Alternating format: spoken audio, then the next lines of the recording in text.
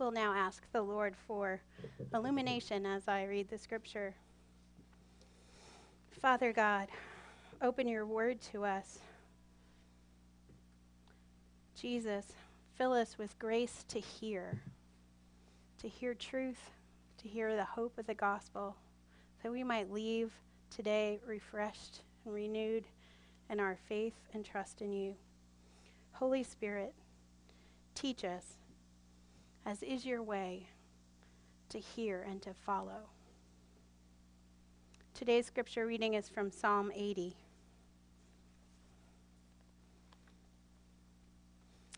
Give ear, O shepherd of Israel, you who lead Joseph like a flock. You who are enthroned upon the cherubim, shine forth before Ephraim and Benjamin and Manasseh. Stir up your might and come to save us. Restore us, O God. Let your face shine, that we may be saved. O Lord God of hosts, how long will you be angry with your people's prayers? You have fed them with the bread of tears and given them tears to drink in full measure. You make us an object of contention for our neighbors, and our enemies laugh among themselves. Restore us, O God of hosts. Let your face shine, that we may be saved. You brought a vine out of Egypt. You drove out the nations and planted it. You cleared the ground for it. It took deep root and filled the land. The mountains were covered with its shade, and its mighty cedars with its branches. It sent out its branches to the sea, and its shoots to the river. Why then have you broken down its walls, so that all who pass along the way pluck its fruit? The boar from the forest ravages it, and all that move in the field feed on it. Turn again, O God of hosts, look down from heaven and see. Have regard for this vine, the stock that your right hand planted, and for the son whom you made strong for yourself. They have burned it with fire, and they have cut it down. May they perish at the rebuke of your face. But let your hand be on the man of your right hand, the Son of Man whom you have made strong for yourself. Then we shall not turn back from you. Give us life, and we will call upon your name. Restore us, O Lord God of hosts. Let your face shine, that we may be saved. This is the word of the Lord.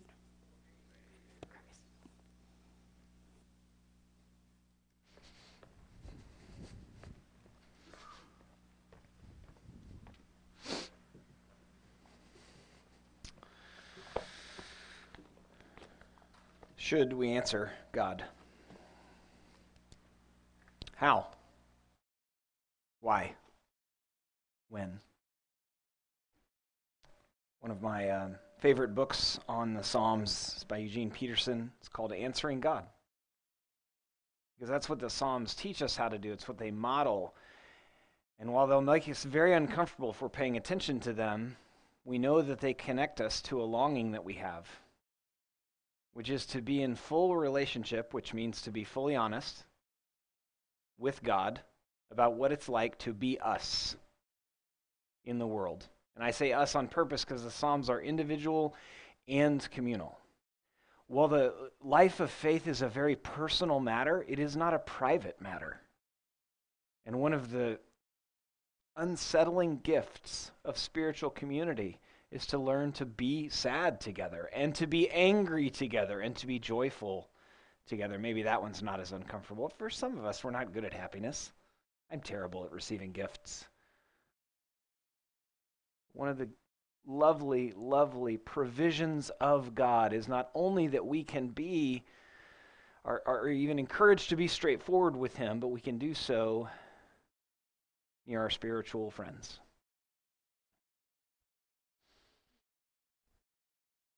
The Psalms encourage us in all seasons to be honest with God, with all of our emotions. There's an old monkish way of reading the Psalms. I'll talk about it a little bit more in a minute, but it's to take the day of the month that it is, to read that Psalm, to add 30, add 30, add 30, add 30, and you end up reading 5 Psalms, and over the course of the month, you'll read all of them. The reason I bring it up here is if you do that, every emotion, in a broad sense, available to a human will come up in that way of reading the Psalms as a prayer. Sometimes an individual prayer, more often as a group prayer. And they're much more gritty prayers than most of ours, mine included, individually and corporately. I went through a season where I was in a lot of hospital waiting rooms, and I always wanted there to be a book of the Psalms. And sometimes I would buy one and bring it with me when I remembered, planned ahead of time. Got a little cost prohibitive because I wanted like the leather ones, you know. The reason is that is the book that someone in a waiting room can pick up and open and pretty quickly connect with as far as the human experience. In this psalm, the writer begins with 3 requests that make a sandwich around the promises of God. Give ear, O shepherd, you who lead Joseph like a flock, you who are enthroned upon the cherubim, shine forth before Ephraim and Benjamin and Manasseh. Stir up your might and come to save us. So give ear, stir up your might, and come to save us. In the middle of these promises of who God says that he is to the followers of God. Give ear, stir up your might, come to save us. And we can talk about the situation of the people of God, but as Bonnie preached last week, that's not what the wisdom literature is about. The entire rest of the Old Testament very much situates the people of God within history and their interactions with God and vice versa. The wisdom literature of the Bible, Job, Psalms, Proverbs, Ecclesiastes, Song of Solomon, are about the people of God in every time and place as they learn to relate to him in light of suffering, prayer, wisdom, doubt, and love. That was her summary. I thought it was fantastic. She apparently got it from a pretty basic commentary that I had not happened to read. I thought it was a terrific summary. What are your requests? What is your version of give ear, God? And you can theology yourself out of asking God that, and that would be ironic and sad. To remember that God doesn't sleep, to remember that God is never not listening, to remember that he's always attentive to us, is to miss the opportunity as a human to express to him it feels like you're not paying attention. Stir up your might. Come to save us. What changes in your prayer life when you're amped up about something, you know? Your energy's high. I feel like my prayers are shorter then. Like, Lord! And I'm working on praying more like a psalmist in those moments. When I'm down, I typically neglect prayer, which is something I'm working on. Medium, I'm actually better able to do this, you know, when I'm kind of having a straightforward day. But what about you? Do your prayers change when your energy is up or down? I think the psalmist is amped up. And some are really not. When the psalmist writes, darkness is my closest friend, I think that's just above a whisper in Psalm 88. The Psalms teach us to lay all of our emotions at the foot of God where they belong. Did you see Inside Out? Remember that movie, Pixar? Mad, sad, glad, afraid, and disgust, right? Those are the emotions. I say that because when I do premarital counseling, we talk about how did you learn to do the emotions in the different places of your life. And one of the people that I counseled said, you can't do mad, sad, glad, afraid. They have to rhyme. So now I say afraid. I don't know if it works or not. All those emotions are to be found in the Psalms because they're modeling and leading us towards a humanity where we set the experience of the with God life at the foot of God, knowing that he takes it seriously. The Psalms teach humanity among trouble and enemies. It starts with a refrain that will happen 2 more times. Restore us, O God, let your face shine that we may be saved, which is such a direct and then metaphorical request that God show up. Saved from what and into what? This is a post-exilic psalm, so the nation of Israel is aware that their theocracy broke down hundreds of years ago. Then their theocratic monarchy broke down, and they suffered horrifically. Now they're entering the Second Temple era, and they want God to show up and give them a full sense that he is still with them. I really like verse 4. O Lord God of hosts, how long will you be angry with your people's prayers? I mentioned before several ongoing conversations with people that are not followers of Christ yet. And two of them have asked many times, like, how can all of this be the word of God? Well, this isn't God talking, right? And yet it's still the word of God. O Lord God of hosts, verse 4. How long will you be angry with your people's prayers? And we have multiple times that this happens in the nation of Israel, but this is not the point of verse 4 of Psalm 80. The point of this is, how do God's people answer him after being exiled, after suffering terribly? It seems that he's angry.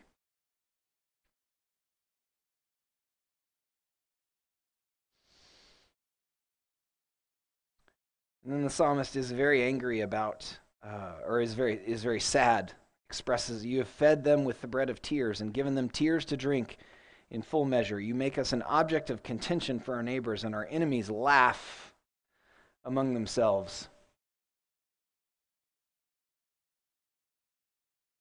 I was thinking of all of our students who are going to return to school in a few weeks.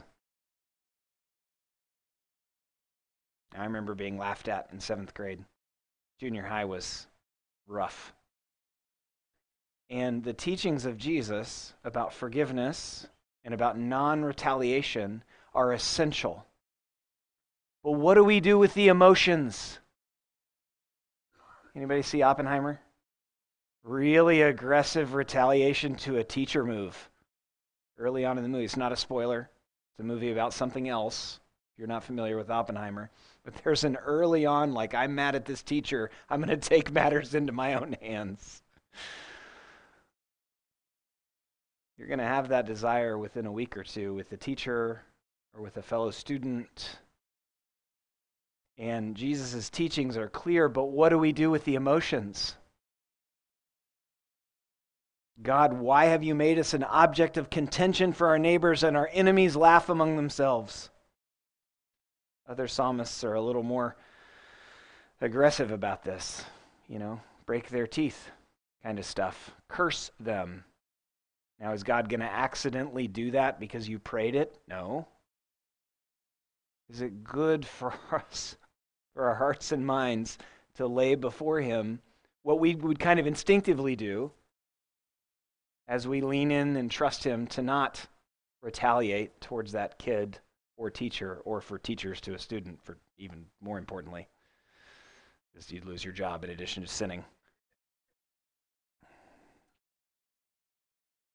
And one thing about the Psalms that is lovely, how often tears are referenced. Some of us don't connect well to our tears because of how our life has gone. But as God matures us in responding to him about all of life, for many of us, that will loosen those tears. And they'll be part of our prayers. The Psalms teach humanity amongst trouble and enemies with promises and questions.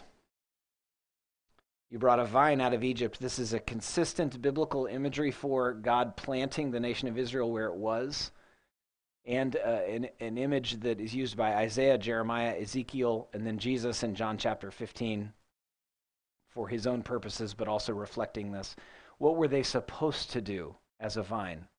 Provide shade, and sustenance for the neighbors around them. The psalmist is reflecting what happened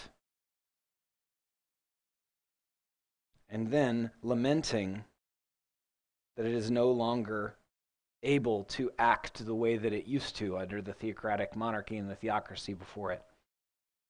I don't say that to impress you. I say that because this psalm is part of a long history of God's people. And it is good to remember that for thousands of years, people have taken up the Psalms and learned to pray by simply praying them and letting them pray us. What I mean by that is when you encounter an angry psalm, you don't feel particularly angry, but as you pray it, you might realize there's some anger in you, and it's good to put that at the doorstep of God. You might not feel particularly sad or joyful when you begin to pray a psalm. And yet for me, especially that's going slow, when I go slow with the psalms, then I'm more aware of these things inside of me and lay them at the feet of God. This is very rough imagery in verses 12 and 13. Why then, after recounting all of how God rescued Israel in 9 through 11 and 12 and 13, why then have you broken down its walls so that all who pass along the way pluck its fruit? The boar from the forage ravages it, and all that move in the field feed on it. I was trying to think of how to imagine this for us. We can't because the connection for Israel between the church, the worshiping community was part of the geography. So it's the fruit of the land and their worship at the same time. If millwrights happened to be at our church, we'd be very thankful for that. But then if 10 years later it was decimated and we saw animals ravaging what's left of the restaurant plus the church, very imperfect analogy, but verses 12 and 13 are so sad if you understand what Israel had with their land that was connected to what God had given them, with the temple and God's presence there, and the purpose that had been lost through their exile as far as they could tell it. So that all who pass along pluck its fruit, but not recognizing who it's supposed to be.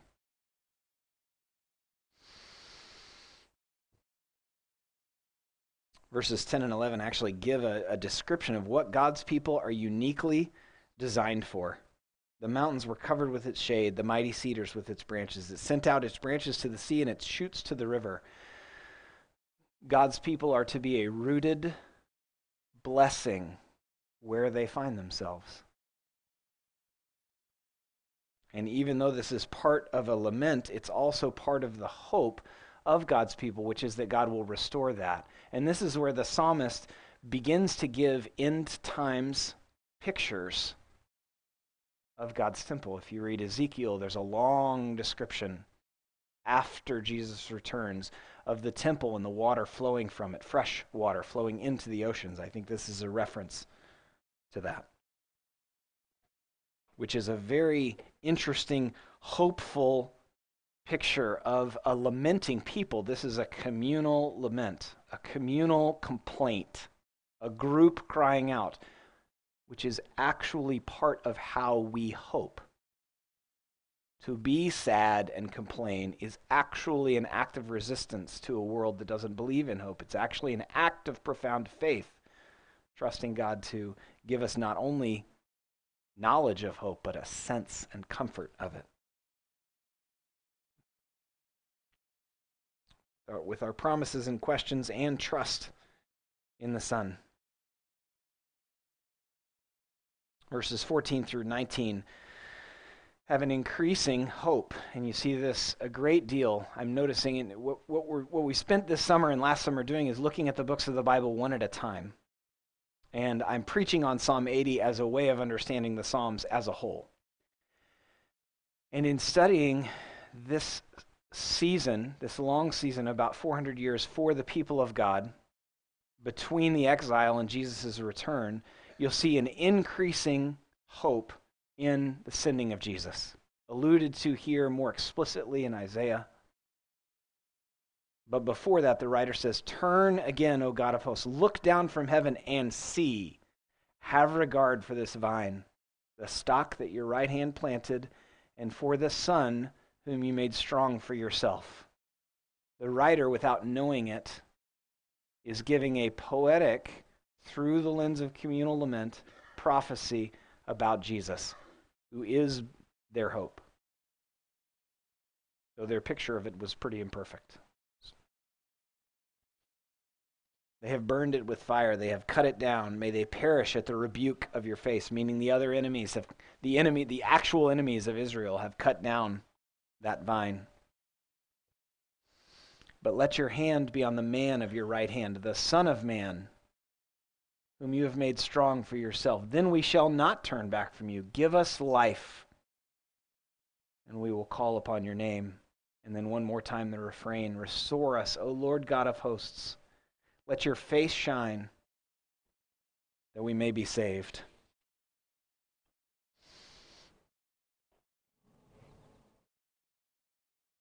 If we rate the expectations of the writer of Psalm 80, Asaph, I think he's pretty full of expectation.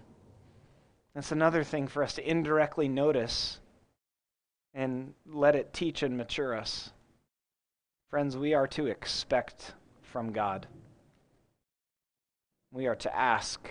We will ask him perfectly. We are to ask boldly and to expect that he will show up. When you pray, what do you expect? Circumstantially. What do you expect for yourself? At this point, because I've been praying for a long time, I expect to feel a little more settled in my mind and in my emotions, which is why it's ridiculous that I don't pray more than I do. Give us life,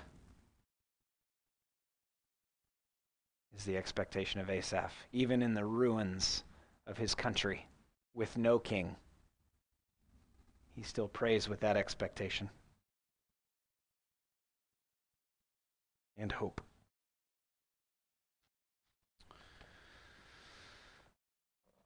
For us, the expectation is, or not the expectation, the hope is more clear than it was for Asaph. It is in Jesus, who is the true vine, John 15, and in whose salvation and hope and peace and guidance we rest in and trust. Would you pray with me?